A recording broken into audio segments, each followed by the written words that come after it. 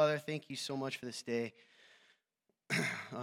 Lord, I truly am so thankful, Father. Thank you that we live in a country where we can gather together and worship you.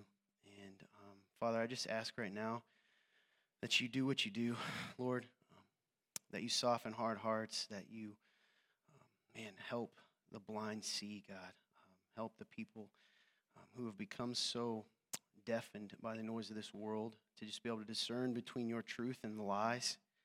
And Father, I ask that you would protect us, guide us, bless us, and help me, Lord, to preach your word and only your word, and I wouldn't get in the way. And I'll give you all the glory. In Jesus Christ's name, amen. How you guys doing today?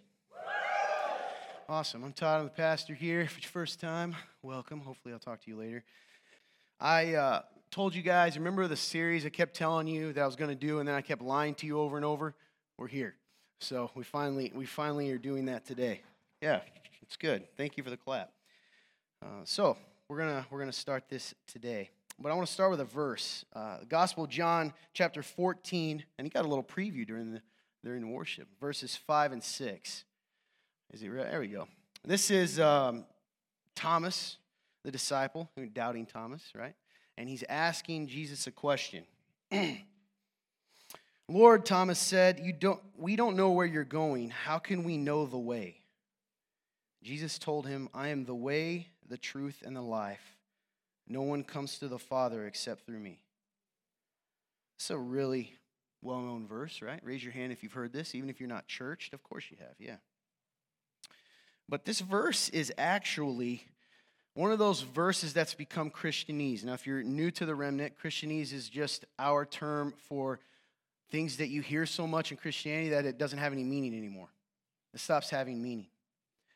But I want you to listen to this with fresh ears, okay? And listen to what it's actually saying. Jesus told him, I am the way, the truth, and the life. No one comes to the Father except through me. The way, the truth, and the life. The truth. And this is kind of a pet peeve of mine when in our world, the word truth. I'm an English guy, English and history. I like words. That's what my undergrad degree is in. And the word truth, right, it means something. It's something we all want. Everyone in this world is looking for the truth.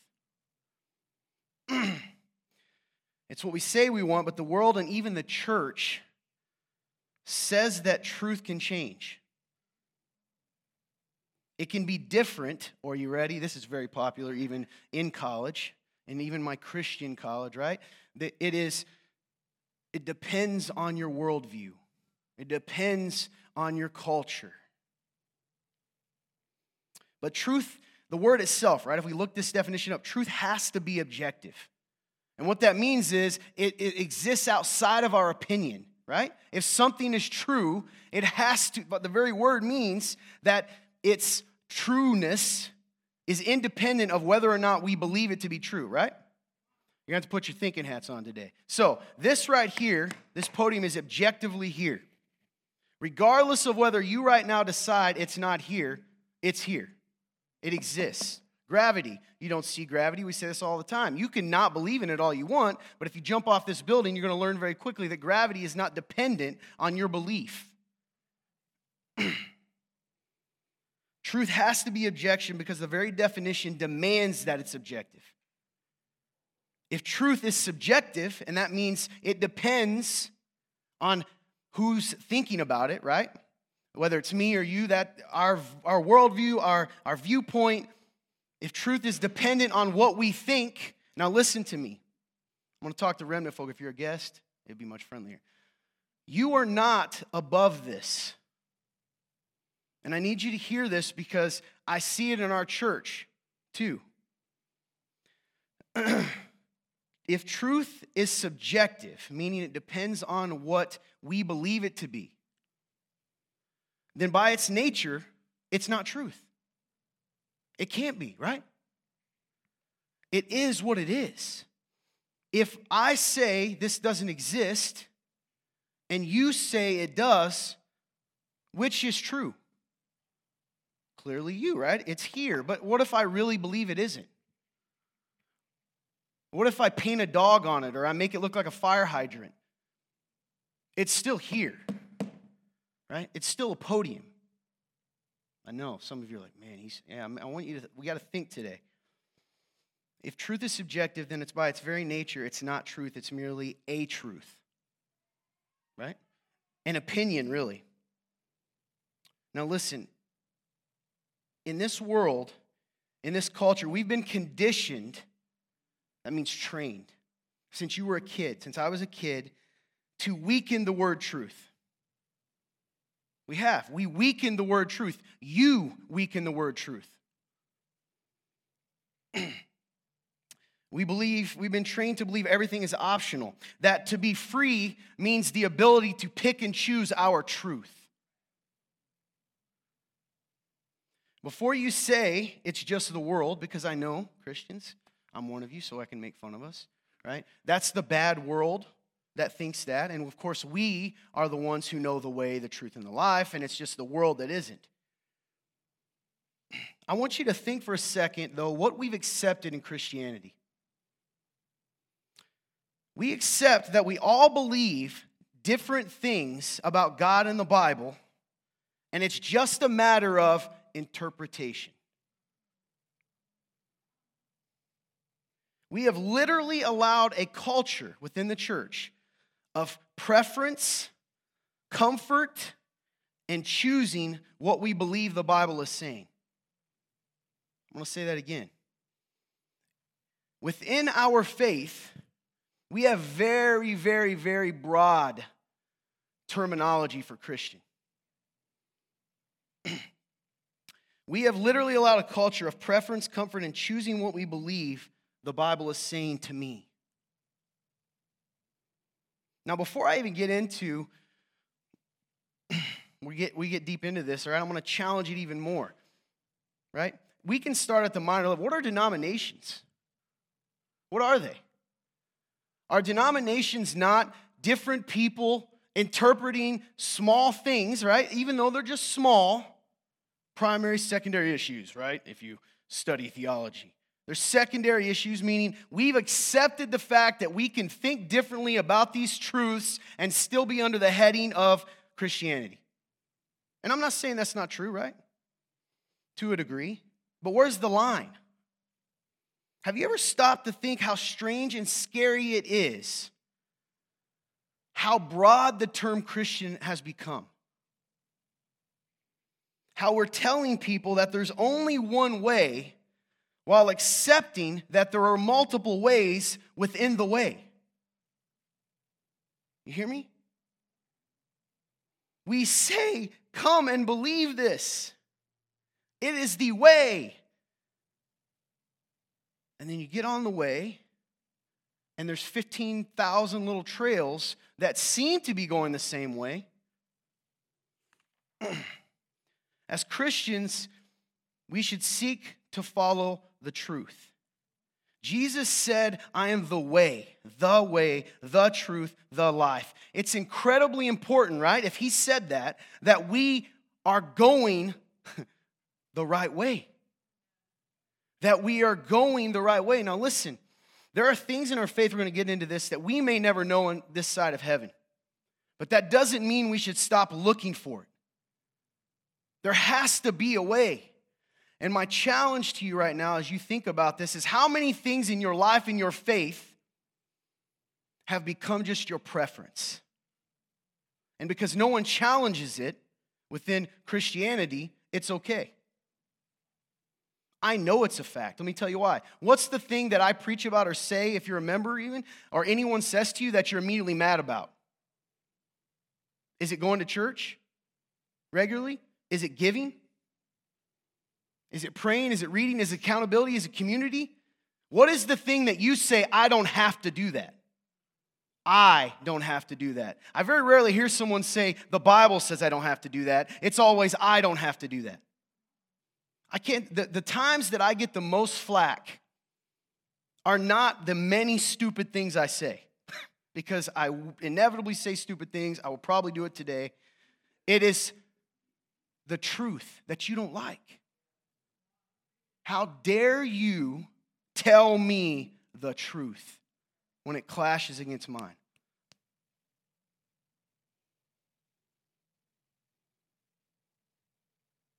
Yeah, Jesus, you're the way, the truth, and the life, but I can take any detour I want.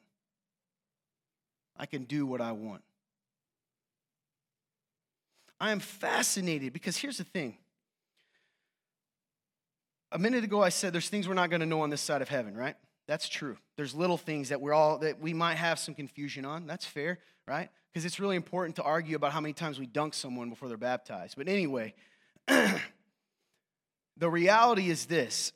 Even if that's true, aren't you at all curious what the truth is? What the actual truth is? As Christians, we should seek to find and follow the truth. To follow Jesus. To accept that his way is the only true way. We have taken a beautiful thing called grace and we have used it as an excuse to create our own truth. We have to accept that Jesus' way, his way, is the only way. It's the only way. Because here's the thing. If we're off a little bit, if we're off just a little bit,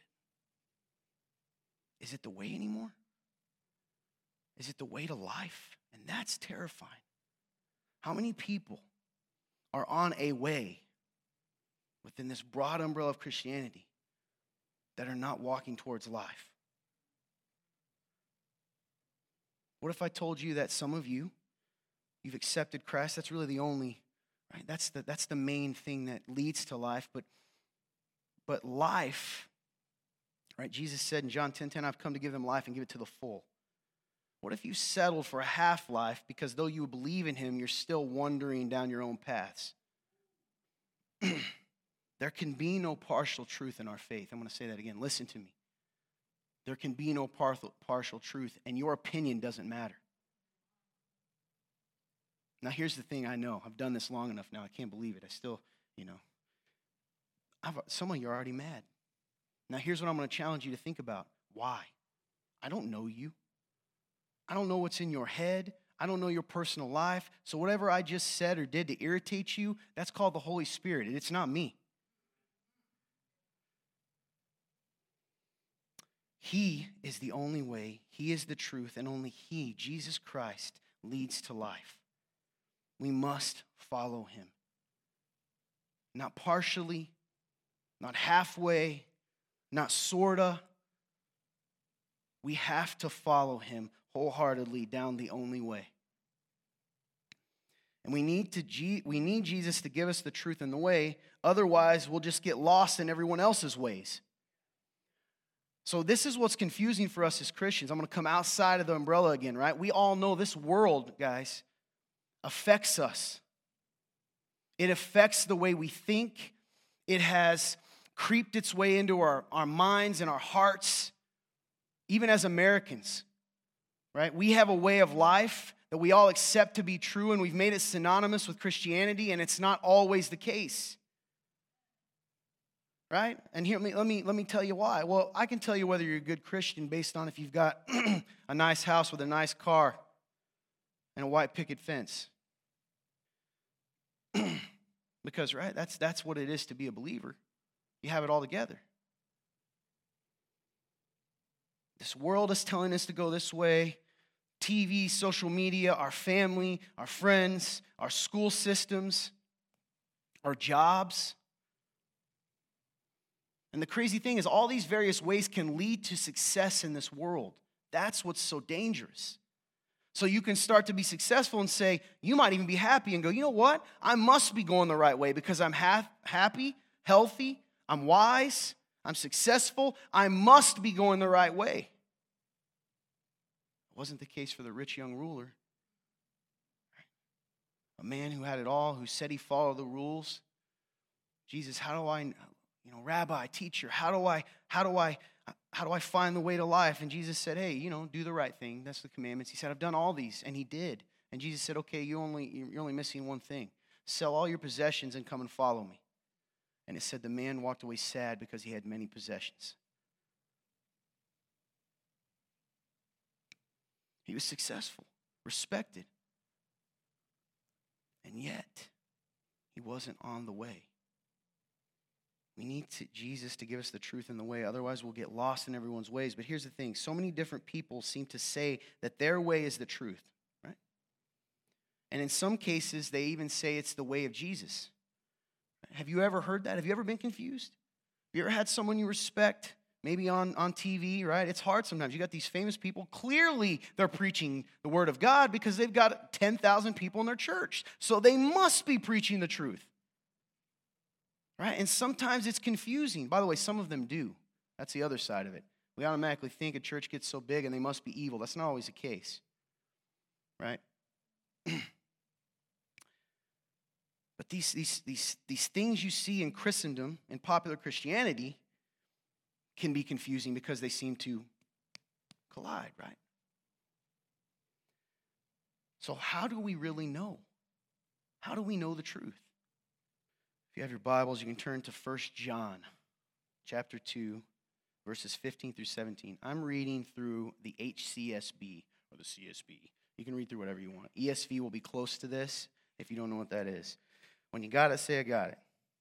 No one's got it. All right. Good. At least you're honest. All right? You want me to say it again? 1 John chapter 2, verses 15 through 17. Nice. It's like, Todd, you just spoke too fast. Okay. Do not, listen to this. Do not love the world or the things that belong to the world. That seems pretty black and white. If anyone loves the world, love for the Father is not in him. For everything that belongs to the world, the lust of the flesh, the lust of the eyes, and the pride in one's lifestyle. Oh boy, I could stop right there. The pride in one's lifestyle. Someone ought to be convicted, I guarantee it. If not, you're not listening yet. Pride in one's lifestyle is not from the Father, but is from the world. And the world with its lust is passing away. But the one who does God's will remains forever. This is another one of those verses like, we read it through, I'm already Christian, so we're blah, blah, blah. I bet you do. You ever read the Bible and you sort of just skip over the stuff that you can't figure out in like 4 seconds? You just kind of like, love, I get that. Money, okay, right? This is one of those verses sometimes. Because we're like, alrighty, Jesus, I'm already on the club. I know this. I don't need to hear this. But here's the thing. This was written to believers. Let that sink in. This was written to Christians. So what does it say if we just look at it with fresh eyes and ears? We cannot love the world and love God. You cannot love the world and love God.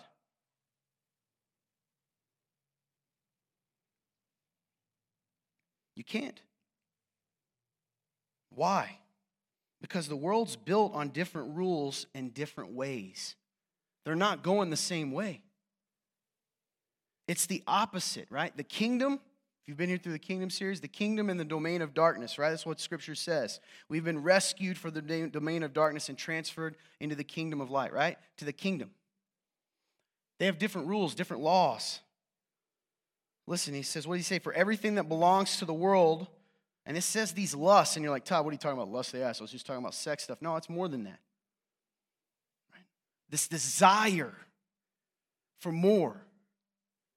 Desire for the bigger car, desire for money, desire for status, desire for bodies,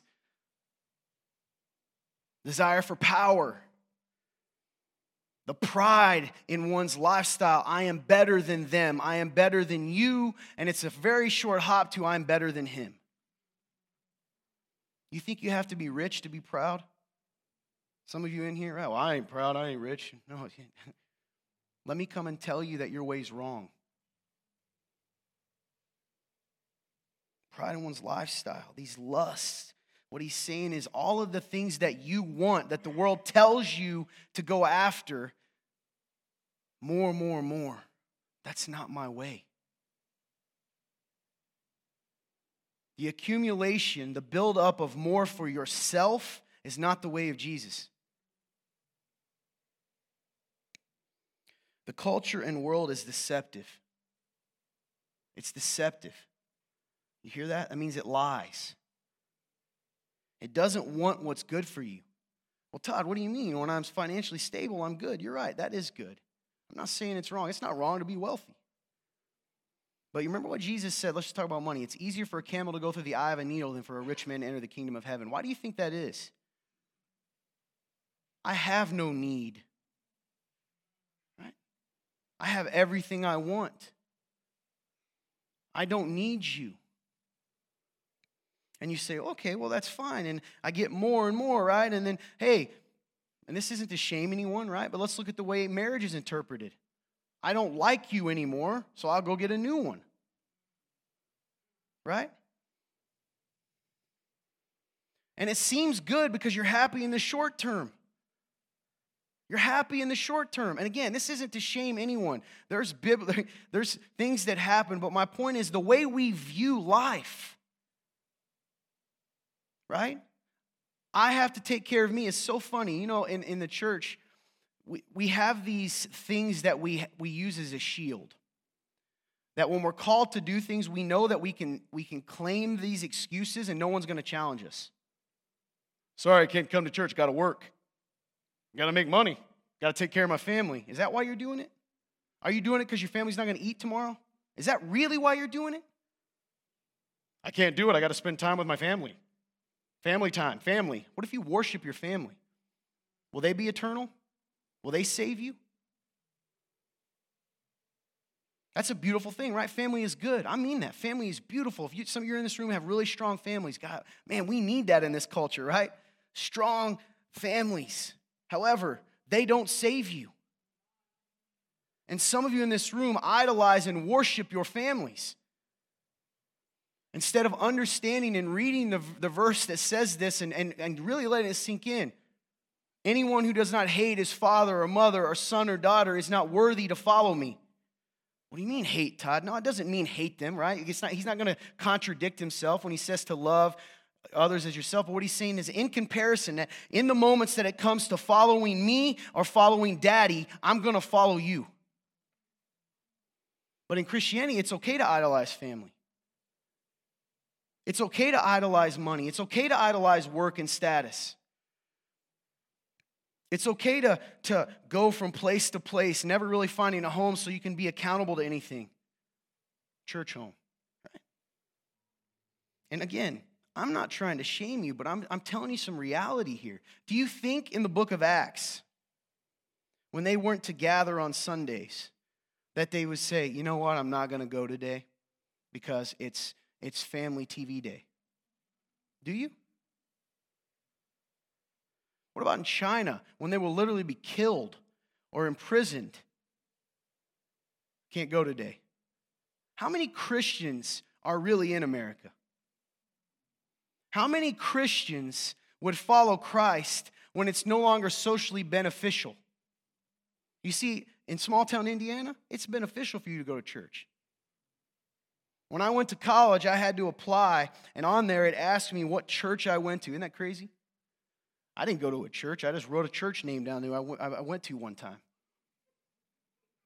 I did. I'll admit that. If you're confused, good, because I want you to think through this stuff. Who's really your God? Whose way is the way to you? Most likely, it's the most powerful God of all in your life, yourself.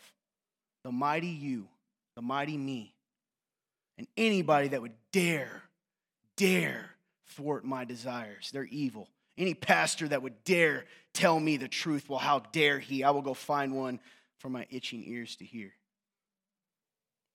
The culture and world is deceptive. It doesn't want what's good for you, even if it seems like it in the short term. It may seem true, it may seem real, but it's all only temporary. And that's what's so powerful. That last verse says, and the world with its lusts, its desires, its ways, all of these things that we see, right? It's passing away. It's temporary. But the one who does God's will remains forever. You believe that? Do you have an eternal mindset? If you don't, what are you doing? What are we doing? The problem is in America, there's not really a big cost to follow Jesus. It's getting there. It's getting there. I would say prepare yourselves now. Only God determines what's eternal, and only His way lasts, the only way. Todd, what do you mean His way? I got you. I'm not done yet. All right? We're going to jump to Romans chapter 12, another verse that everyone knows, verses 1 and 2. Romans chapter 12, verses 1 and 2. I love Romans. People that are around here know that. If you want to understand Christianity, put your glasses on and go very slowly, but Romans will explain it, right? Romans chapter 12, verses 1 and 2. Apostle Paul, writing to the church in Rome, who was also in a very similar situation, surrounded by a culture that is opposite to them, pagan. Well, Todd, we don't have temples to other gods here. Don't we? I just told you a couple. Work, the god of work, right? The god of family, the god of money, the god of sex. You just don't call them that. But they drive your lifestyle. You obey their wishes. What are they? Therefore, brothers, by the mercies of God, I urge you to present your bodies as a living sacrifice, holy and pleasing to God. This is your true worship. Do not be conformed to this age. That means don't shape yourself to this age, but be transformed by the renewing of your mind, so that you may discern what is the good, pleasing, and perfect will of God. So I've told you the situation, right? There's these truths everywhere, these lusts. The world is opposite. We can't love the world and love God. We can't love all these various ways. How do we know, Todd? How do we know? Well, here it tells us, listen, you're going to be, and well, first off, let me go back. I urge you to present yourself. That's an action, right? I have to do something. Present yourself as a living sacrifice. I will sacrifice my desires, the world's desires, the culture's desires. I will sacrifice it by the way I live my life. I will follow you even when they tell me not to. Who's they? You tell me. And he says, holy and pleasing to God. This is the only way to be holy and pleasing to God. To have your life follow His way. That's your spiritual worship. That's a powerful thing when you compare it to what Jesus said, right? He told the Samaritan woman there will come a day when they will no longer worship on this mountain, but my people will worship in spirit and truth. I got to throw a podium today? Because I'll do it. I'll throw a podium.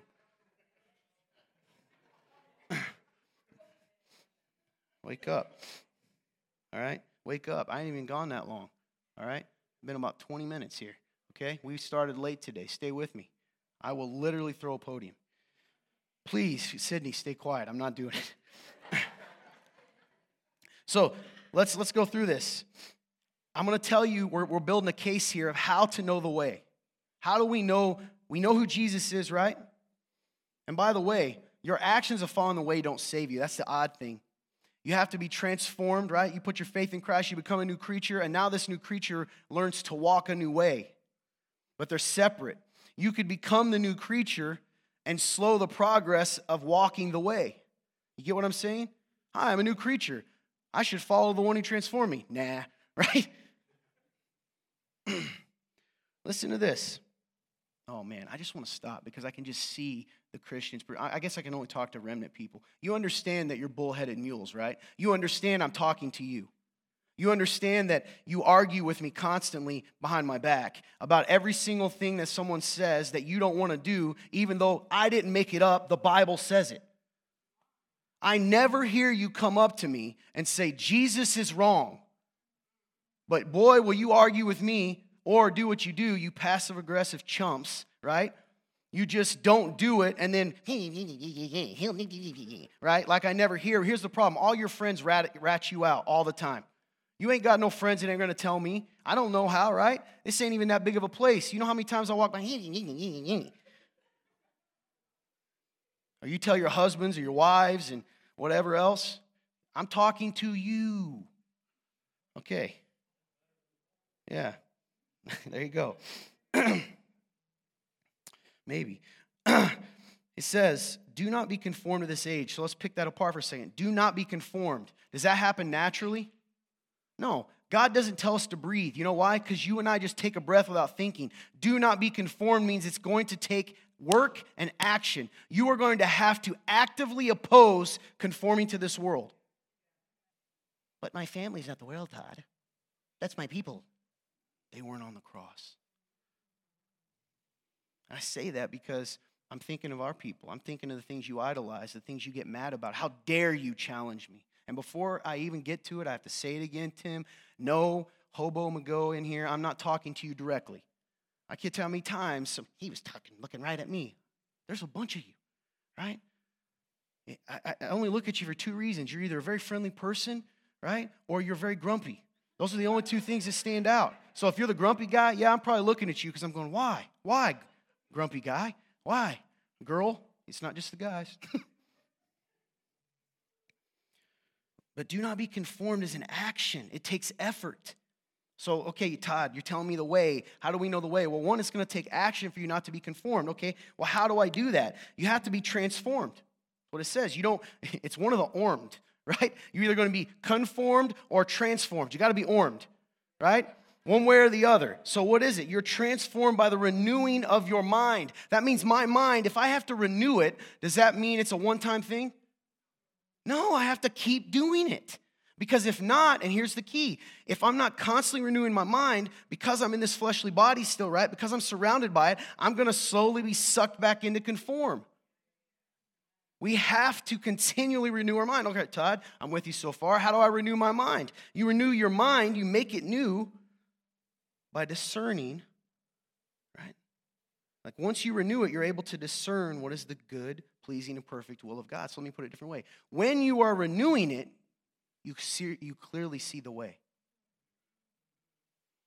When you renew your mind, you're clearly seeing the way. So it's like, wiping dirt off your eye. You have to constantly do it so you can see the way, right? It's windshield wipers. There we go. You got a dirty mirror driving down the road. You got to clean that thing so you can see. Some of you all got them dried bugs and all. That's me. I need to change mine. Anyway, I do not clearly see the road. All right. Somebody's going to be calling the cops on me. Anyway, do not be conformed to the stage. It takes effort, choice and effort. So here we go. So now we're saying, all right, Todd, we got to renew our mind. If I'm going to know, I got to be armed, right? If I'm going to know the way, I have to be renewed. I have to be transformed and renewed. I have to be renewed. Okay, how do we renew ourselves? We're going to go back to the Gospel of John. I waited. I held out. All right. Gospel of John, chapter 17. Right? And this is Jesus. Man, it's one of my favorite sections of Scripture. He prays for himself, and he prays for us. He prayed for you. He prayed for his apostles, but he also prayed for you and me. He prayed for you. Listen, you're in the room, you're like, I don't believe in him. It doesn't matter. He still prayed for you. And listen to what he says. Chapter 17, verses 16 and 17. He says, he's talking about you, or those who follow him. They are not of the world as I am not of the world. There we go again. We're separate, right? You cannot be with the world and be with Jesus. They're separated. Remember you're going to hear the gospel, right? Perfect holiness can't be with something that's not. This world is too broken. You cannot be with both. And here he says, sanctify, make holy.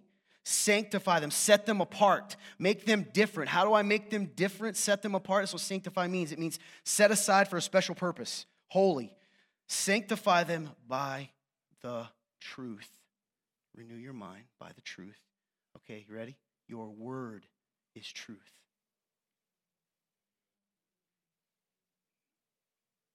This should already convict some of you. Because the only word that you may get in a week is when you get it here on a Sunday. Your mind's not very renewed.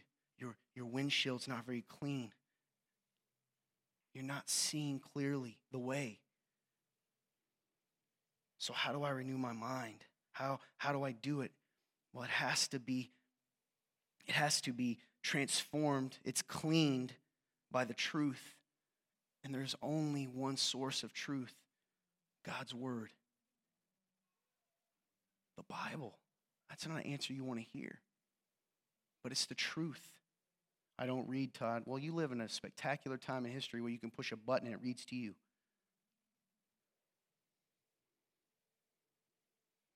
This guy that I'm going to tell someone's story here real quick, because I can already hear it. He's in the room. No one's going to know it's you, man. So I know a guy who's saved. It's kind of like my background. Came from a family that's not saved. Started reading the Bible because that's what he's supposed to do. And he came to me and he's like, Todd, I don't understand this. Right? He's got a family. And guess what? He kept reading, even though he didn't understand it. And guess what happened? He began to understand it. The guy's changed the entire direction of his family, right? By reading the Word of God. Don't use the excuse you don't understand it. Because he also came and asked questions, right? He came to me, he came to other people, asked questions. And then what's funny is I haven't even talked to him about this. How did he start understanding the rest of it? Because the Holy Spirit's real. It renews your mind. It transforms you. It brings you understanding. So, here's what he says. Sanctify them in the truth. I want to strengthen this a little bit more. Same book, same gospel, chapter 8, verses 31 and 32. Chapter 8, verses 31 and 32. When you got it, say, I got it. I bought you some time by my slow pause. Perfect. It'll be on the screen. So, Jesus said to the Jews who had believed him, don't get caught up on Jews, that just means the people, right? Who believed him. If you continue in my word, you are really my disciples. Ooh. You will know the truth, and the truth will set you free. I love it because some of them are in here like, Todd, I know the truth. I can quote the Bible forward and back. Christianese. Blah, blah, blah. It's gobbledygook. It's sound. It's noise. If you continue in my word, you're really my disciples. If you continue in my word, you are my disciples. You say you're one of mine. Then you will look different. You will be sanctified, set apart from the world. You will act like me. If you don't act like me, if you don't follow me, right? Because what's the inverse here? Then you are not really my disciples. We're not talking about perfection, guys, because we know that. But don't lie to yourself. There's a difference between imperfect and not trying.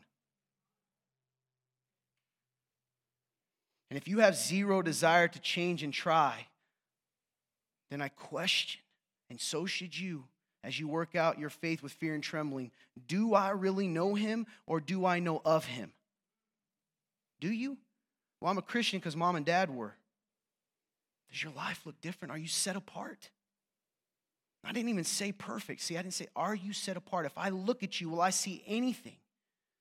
Maybe not me. Even me, right? And he knows your heart. Would I see anything that shows you're different? Not convenient, right? Everyone's nice when it's convenient. Everyone loves when it's convenient. That's why Jesus said, you say, right, to love your neighbor. I tell you to love your enemies. Every time I don't punch that guy in flag football today is me being a disciple, right? It's me looking different. Because, boy, do they try to get me to. That's a true story, though, isn't it, fellas, if you're there? I don't even say anything most of the time. You'll know the truth will set you free. So how do I know the truth? Remember, the truth. How do I know it? How do I know it? I got to renew my mind, right? I got to be armed, right? And then I have to be sanctified by the truth. I know his word. And if I continue in that word, I show that I'm his disciple. And then if I'm his disciple, if I'm following him, if I'm learning from him, if I'm becoming like him, I will know the truth, and the truth will set you free. Remember what I told you earlier? You probably didn't even catch this. I said, the world tells you that freedom equates to choosing your truth. Jesus says, no. The truth is the only way to be free. It's an illusion, guys. It doesn't matter how big your jail cell is. You're still in jail. All right, let's build on that. 2 Timothy 2:15, the Apostle Paul writing to his buddy, the one he mentored. 2 Timothy 2, verse 15. We're building a little story here. Hopefully you've put it together. You with me? Podium throwing? You want me to do it? Bethany? Why are you saying this? You're the nice one. You have a Christmas hat on. Anyway, 15. 2 Timothy 2:15. Here we go. You ready? We got it. Say got it. Perfect. It's on the screen. Be diligent. Here we go again. Here's another action word. Stop waiting for it to naturally happen. Paul, the Apostle Paul in Romans chapter 7 tells us this incredible thing that's most encouraging and also eye-opening. Even though Todd is saved, and I am, I still have a part of me in this body that isn't fully sanctified, that's being changed, and it wants what's opposite of God. That's how you know, right? Sometimes it's like, gosh, why is it so hard to do the right thing? That's because you're not fully changed yet. The outside has to catch up with the inside. So we have to, what does it say? Be diligent. Pay attention. Take time. Work to present yourself approved to God. A worker who doesn't need to be ashamed, correctly teaching the word of truth. There it is again. The word of truth. You have to work. How do I present myself, as a worker approved to God?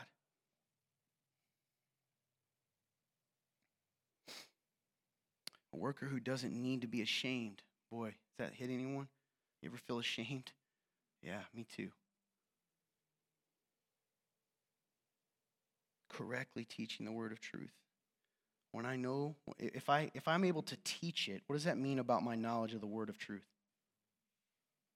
I told you got to think today. What does it mean if I am able to teach it? Do we go, right? If I want to learn how to take a heart out, okay, you're on the operating table, they're going to give you a heart transplant, and the plumber comes in, right? He's like, it's fine, man. I'm in the union. Are you, right? Are you going to be like, go for it? No. To teach it means what? You have to understand it, right? You have to understand it. And how do you understand it? Well, you have to be familiar with it. How do you become familiar with it? You have to read it. You have to know it. And guys, it's okay if you don't know every verse. I've quoted to you a bunch of verses today. I ain't telling you. I can tell you the book usually. I'm not telling you. I appreciate those that go, John chapter 17, verse 4 through 3. 4 through 3? That doesn't even make sense. Anyway, right? I can't tell you that, but I'm familiar enough with the word to tell you the truth of it. You have to know the word. By the way, it's cool. People do this. I think it's incredible. I didn't grow up in Sunday school. That's probably why I don't know a lot, right? The numbers, but it just, the Holy Spirit, man. When you read this stuff, it sticks. Correctly teaching the word of truth. Now, I didn't say, this is where it gets complicated, and I'll come back to this in a minute. The tagline here at this church, right, our little slogan is chosen by grace. God chose us by his grace, right? I could work all I want. I could diligently work. But if I haven't been transformed, I'll never be able, right, to find the real way. I wouldn't be able to. So, it doesn't save you, right? It doesn't save you, but your salvation will show itself in the way that you seek the way. It's just the best way to describe it that I've come up with for myself that helps is I can go out right now to a banana tree, right? Bananas grow on trees, or am I crazy? Apple tree, orange tree, bananas, okay. She says yes. I don't know. You'd be surprised at what people jump at me on. Okay, so bananas, right? And if I duct tape apples to every branch, that doesn't make it an apple tree. It's just got some nice apples, which, by the way, will rot eventually. Okay? Why? Because it's not an apple tree. Even if an apple tree is unhealthy sometimes, not water or sunlight, it will still grow apples because of what it is. So as a Christian, it's not the works that you duct tape to yourself that make you one of his, but being one of his leads to a life that's different. It's so important. Guys, I need you to hear me. I don't follow this because I get paid $1 million. I don't follow this way because I was raised in it. And praise God if you were, you're blessed, trust me. I don't do this because I get a cookie when I come off the stage. I'm telling you this right now, and stay with me, because I know it's the truth and I've been transformed. But here's the thing. I think about this all the time. How is it possible that believers, entire churches, okay, can live in such a way that does not reflect the love, the life, or the truth of Christ and will say it's okay because they have Christ on the front of the church. But the problem is we can complain all we want. We can complain about the people out there that are giving, that are misrepresenting Christ, that are hurting people, and it's true. And boy, it makes me mad too. And they're perverting the gospel, and they shame people, and they condemn, right? And they put weights on their back, but they don't lift a finger to take them off. These Pharisaical behavior. Here's the problem. Everyone says that. Everyone in those churches will be like, yeah, I don't like those people. Churches are made up of Christians or not. We have got to start speaking up for the truth. Listen, a lot of you will go onto your message boards and Facebook and you'll hammer the world with the truth. But you won't speak the truth to your brother and sister in Christ. You won't challenge them when their life is reflected in such a way that isn't the way. Because, well, that's what God wants. He wants us to just be peaceful. She probably don't like this. That's something Mandy used to say a lot. That was different from me. We're very opposite, right? She's a peacemaker, which, blessed are the peacemakers. Amen. But, right, you got to have a few Pauls out there too. But one of the things that happened is sometimes because of the way that she was raised in the place she came from, and some of you, this is the case, she was taught that anytime you challenge something, right, that is sowing dissension. That's sowing disunity, that's wrong. And so what will happen in those scenarios is it's very easy to get swept up in a current that's not following the way. Because all of a sudden, it doesn't really matter what the Word of God says. It just matters what the word out of the person's mouth says. You get what I mean? We have to know the truth. You want churches to stop hating people. You want churches to start preaching the true gospel. You want churches to stop thinking and Christians to stop thinking that it's for the haves and not the have-nots. Is that what you want? Do you really want change? Then you have got to start opening your mouth and speaking truth to these other Christians. Because here's the reality. Some of them are misinformed Christians that just need a push, right? I know I do. But some of them are wolves. And you're so busy attacking people, right? These names, me, because for some reason you think the title pastor means I'm better than you, and it doesn't. I am not a good person on my own. You'll challenge me, but you won't challenge each other. And some of you wouldn't challenge me or the pastor. And I'm not saying disrespectful, right? Speak truth in love, but truth, you can't get rid of that part. Speak in love. That's what this world does, love, right? Because love's become synonymous with what I want. Are you with me? Or I lose you? Podium? Throw it? It's so important we know the way, that we're transformed and we're renewed. And I'm not saying that every Christian that acts that way, that's got caught up in that, is not a believer. Remember, Christ saves and Christ alone. But there's a lot of either immature Christians and a lot of non-Christians in the church today. And that might be some of you. And I don't know about you, but I want to be able to present myself to the Lord as a worker unashamed. I do really want him to say someday, well done, my good and faithful servant. Everybody wants it, but not everyone wants to be diligent, wants to be renewed, wants to be armed, right? So how do we know the truth? I got a list for you. I know you love your list. Right? See? She got excited. List, yeah. Go ahead and throw that up there. It's how to know the truth. Number one, this is something people skip a lot in Christianity. I don't understand why. Pray for understanding. Every time I read the Word of God, this is the truth. I pray, Lord, help me to understand it and know how to apply it to my life. Help me to get out of this what you want. Do you believe God's real? You claim the name of Christ? Do you understand that the Holy Spirit is sealed within you? That he is our comforter and our counselor? That he will lead you in the ways of truth? Do you believe that? It just sounds like words. So what? Then say it. Sometimes we have to be obedient when we don't feel it, right? You with me? I'm almost done. You want me to go 40 more minutes? Because I don't want to, right? I got a dry mouth. Here we go. It's gonna get bad. So pray for understanding. Pray to understand God, not only his word, which pray for that. Every time you read, I challenge you to do that and see if something changes. But two, pray for understanding in the message that you're hearing in the world.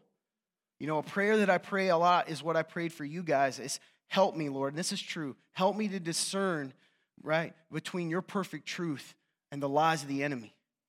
Because sometimes they're so hard to differentiate, aren't they? Help me to understand, and he will. If that is the true cry of your heart, he will. Number 2, this is really going to shock you guys. Read the Bible. Read the Bible. I'm going to mess with you a little bit. I think it's cool that you guys get texts with a verse on it every day. I do. I think that's a blessing because sometimes, man, God does use that, doesn't he? But if that's your only reading of the Word, something's going on. So AJ talks about this a lot. He's somewhere around here. And this is his word. So, right, we were talking one time, and he's like, man, I've been reading this kind of dry. I said, dude, why do you feel like you have to read 30 minutes? If all you read are 4 sentences, but you understand those 4 sentences and you meditate on them, that is far more important than if you spend an hour just glazing over an entire book. Okay? If you say, well, Todd, I don't know where to start, it's easy. Pull up towards the back of the book for you right now. Just flip it open and read something. Or, this is crazy, ask your pastor. Ask a friend. Ask someone that's a Christian, by the way. Otherwise, they'll be like, read the Gospel of Judas. That's not real, right? Read the Bible. Read it. Everybody's like, you skipped this part because you're waiting for some crazy wow word of wisdom. That's what I used to tell my mentor. I was like, dude, you got any wows for me today? Words of wisdom. Eventually, he's like, I got nothing for you, man. But here's the thing. I don't know why I told you that. You have to read the Bible. It's very simple. But until you can simply do this, don't be asking for some greater understanding. Right? You have to read the Bible.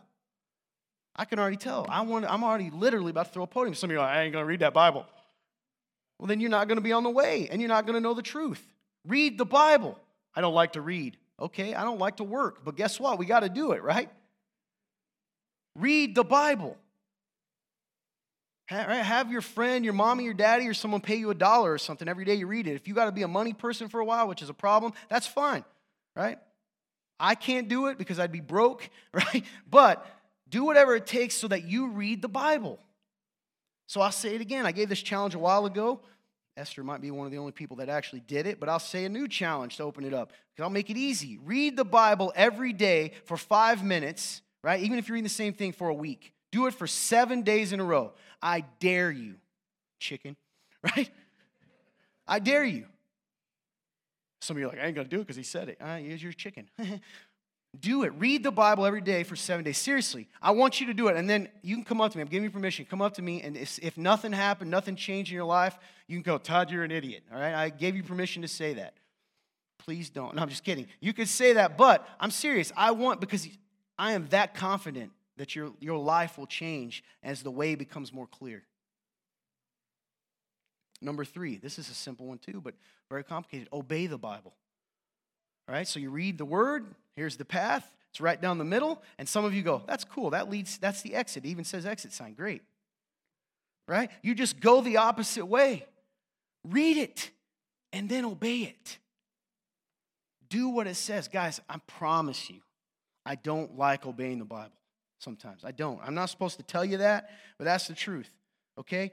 One of the hardest things in the world, and you know, here's here's one of the ways I'll share mine, okay, how I get caught up. I will argue. I know, shocking. I'm very passionate, and I might get loud. And honestly, I'm not angry most of the time, right? Little note for me, in case you know me, if I get really, really quiet, I'm angry. Believe it or not, even though I'm loud, it doesn't matter. So, I lost myself again, talking about loud and quiet. Oh, boy, what was I saying? Anyone paying attention? What? Not shows up for youth? Oh, yeah, I don't remember now. Oh, yeah, okay. So here's a way that, I thought you said shows up for youth. I'm like, it has nothing to do with this. So say I do that. I'm serious. It's very hard for me to then go and say I'm sorry because my mind will say, but Todd, you were right. So the ends justify the means to me sometimes. You get what I'm saying? It doesn't matter how many people I burn as long as it's the truth. Sometimes. So for me, right, that's like pushing against a wall. There's some of you in this room, it's like, man, I can do anything except admit I'm wrong. Even though the Bible says, right, confess your sins to one another. Let me tell you two other Bible commandments, all right, direction that Christians don't do. And you're in the room. One, the Bible makes it very clear. If I have wronged you, right, if I've wronged you and it's not sinful, so I bang your toe, you're to forgive me. Sorry, not optional. If I have wronged you sinfully, you're to come to me. And everybody's like, yeah, but you don't. Not go to Uncle Hobo John or go over here to Marky Mark or whatever else. You go to the person. Here's the other thing, and God's so cool. He tells me, if I know you have something against me, even if you don't come to me, I'm supposed to go to you. So guess what happens if we both do it? We meet in the middle. Did you know it says that? That's not optional. I'm just going to let it go. I know some of you in this room, I just let it go. No, you don't. You're bitter. That's what happens when you don't talk about it. You become a bitter person. I almost didn't say person, and that would have been bad. Remember that thing earlier I said I say stupid stuff? That's what I was about to do. Obey the Bible. You got to listen. So even in the areas it's hard, some of you think because you obey in the areas that are easy, that you're renewing your mind. That's not true. To renew it means I got to do some things, right, that don't come natural, and over time they become more natural. You have to obey the Bible. Well, what if it clashes with family time? What if it does? What if it clashes with work time? What if it does? What if it clashes with your life someday? Right? Obey the Bible. And number 4, this is actually very tangible to help you. In the areas of confusion, is that all you got? What? Oh, okay, good. I was like, it just says in the areas of confusion, rely on what? Okay, you do know. You confuse me. All right? In the areas of confusion, rely on what you do know. So what do I mean? We may disagree, remember, on the secondary issues. But here's the problem. If you're not 100% confident, right, that if there's areas that it can go, okay, the dunking thing, all right, whatever. This is a real thing. I went to a college where that fellowship believes you got to dunk 3 times. Father, Son, Holy Spirit, get it? Anyway, in that area, that's important to them, whatever. I don't really care, right? Here's the thing. If there's areas of confusion, you don't know what to do, rely on what you do know, which is this. Am I supposed to love my neighbor as myself? Am I supposed to forgive? Am I supposed to speak truth in love? Am I supposed to seek peace? Am I supposed to love my enemies? Am I supposed to be a living sacrifice? You see what I'm saying? Am I supposed to be kind and gentle and generous? It's so funny, man. We'll spend so much time arguing about these things that we're like, well, we don't really know if we have to dunk them 3 times or not. And it's like, dude, you're not even loving to people. You shouldn't be. You're not there yet. You should be drinking milk. You get what I'm saying? The Bible says, right? There's baby food and there's real meat. When you get confused, focus on the milk. Focus on the basic truths. Am I loving people? The Bible says something about love that's so crazy. He says, the one who says I'm going to paraphrase, the one who says he's of God but doesn't love his brother is a liar and the truth is not in him. 1 John, look it up. If you're a Christian in this room and your life isn't characterized by love and forgiveness, I doubt whether you know him, because he who's been forgiven much forgives much. You know why I can look at you and say he loves you and forgives you, and I'm never going to look down on you? Because I know what I've done and what I'm capable of, and I know the grace I've been given. In the areas of confusion, just rely on what you do know. He'll make clear the rest of the way, okay? Or it's just not important in the moment. You got it? Don't focus on, don't focus on the forest and miss the tree, or the other way around. I don't remember. She's going to play some music, and I'll try to get you out of here very, very quickly. I'm going to ask you something. I know there's a lot. In this series, we're going to go on and talk more specifically about the specific lies, okay, that our culture and our churches teach us sometimes, right, that we get wrong. Well, Todd, how do you know that, you arrogant man? It's in the Bible. I'm not going to make it up. Okay? And we're going to go over that in the next few weeks. But today was important because I had to make you understand that there is only one way, right? If I'm telling you something's a lie and something's true, and you go into it thinking, well, anything I believe is true, then we're in trouble. We have to know that at the end of the day, we're trying to seek the way, right? We're trying to renew our mind. And that's what this has been about. So my question for you is, and be honest with yourself, friends. Do you look for the truth or your truth? Are you listening or cuddling up to your girlfriend or boyfriend? I see you.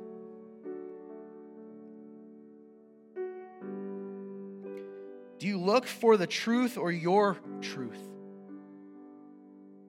Because your truth isn't the truth. It's an opinion.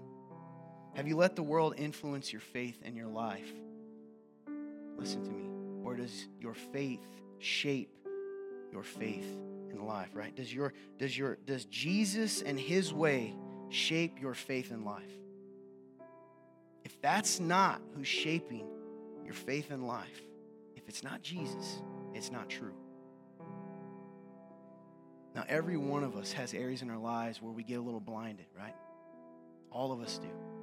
And that's the beauty of Jesus, is he's gentle with us and he calls us to change. And repentance is not some crazy thing where we lash ourselves with a whip. It's where we just say, Lord, I hear you. I'm sorry, and I'm going to change. I'm going to do my best.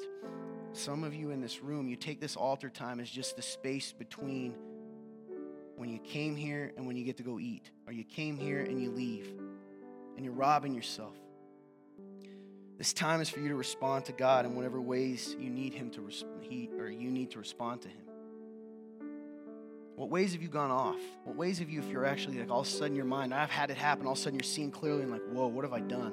That happened to me recently. I became kind of an Eeyore again, and all of a sudden I'm like, I was about to, this is again maybe TMI here, I was about to get in the shower, and I was like, yeah, there's a bad day, and I'm sick, and everything stinks, and then I'm like, man, I'm acting like I don't have the ability to choose to spread joy instead of misery. And guess what? Weird thing. You can ask him, all of a sudden I made that decision, and I'm naturally doing that. As the blinders get taken off, you got to do the same thing. Take this time today, if you know Jesus, and ask yourself, are there areas I've been blind to the way? Have I went off a little bit because it's comfortable or it's fun or it's making me successful? And listen, if you're in the room today and you don't know Jesus, I didn't say know of him. All of you know of him. How do I know? Because I said his name today. I'm going to tell you the gospel. I'm going to try to do as fast as I can. Here's the truth of what the Bible's all about. You and I, long ago, Adam and Eve were made perfect.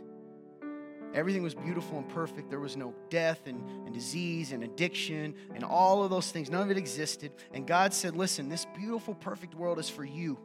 All I want you to do, there's one rule. And there is only one. There was. I'm God and you're not. Follow me, not your way. And guess what they did? They rejected Christ. They rejected God. They said, no, I will be God. And that's what you do. If you have sinned one time in your life, if there's one thing you've done that you're ashamed of, that you know is wrong, then you have rejected God for yourself. And because of that, the Bible tells us what happens. We are separated from God. Like a branch torn off a tree, we are dying and we just don't know it yet. It doesn't matter how good you are. It doesn't matter if your grandma, your mom prayed for you when you were little. If that is you, I'm a good person. You're not good enough to be with God. He is perfect and holy and good. We are not perfect. The Bible says we are separated from God, and one of the symptoms of that is a disease called sin. It's inside of us. You can't fix it. That's why it doesn't matter if you're good a few times on the outside. It's a disease, and just like this cold I have, I can take a cough drop and I'll stop coughing, but I'm still sick. You can't fix yourself. You know it. And so you spend your life, we all do, looking around trying to find some way to feel better, some way to feel whole. And it doesn't matter how much money we get or success or status or how many drugs or bottles of alcohol we drink. You and I both know at the end of the day when we lay down to go to sleep, we say, what is this?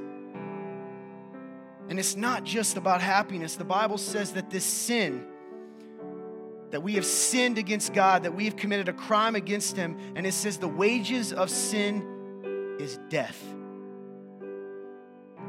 You're like, we all die, but we don't all die twice. Hell is real. Hell is eternal separation from God. And it doesn't matter what Oprah told you. It doesn't matter what sitcom star told you. There is only one way to life. The wages of sin are death, and we have stored it up. That means you will stand before a holy God and you will give all right, an account. You will pay for what you've done, the things people know and the things people don't. Even one sin is one sin too many. Well, if we were left there, we'd be in trouble. But God had a plan. When we couldn't make our way to him, he came to us. He invaded this earth. Jesus Christ, Jesus of Nazareth existed. That's a fact. He existed. So here's the question, right? C.S. Lewis says it. Dead mentor, and he said it very clearly. He's one of three things. Jesus was what? A liar, a lunatic, or he was the Son of God. There is no other option. So here is my question. That matters what you think of him, because he did exist. And we have historical accounts, it's the Bible, of the miracles he did to show us he was God, to teach us the way, right, of the kingdom, to show us what it was like to be with him. But then something else happened. He could tell us the way, but he had to make us capable of going the way. Remember the branch thing? We had to find a way to be grafted back to the tree, which means someone had to pay the price. The wages of sin are death. Someone had to die for what we've done. It's either you and me or him. And so Jesus died on the cross. It happened. This is a fact. Jesus died on the cross, horrible death.